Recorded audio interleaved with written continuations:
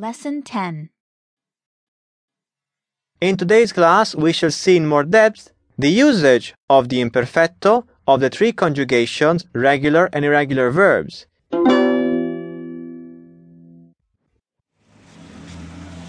Quando eri in America, cosa facevi d'estate? Andavo al mare, poi la sera mangiavo e bevevo con gli amici. Avevi delle vacanze molto lunghe? No, solo un mese.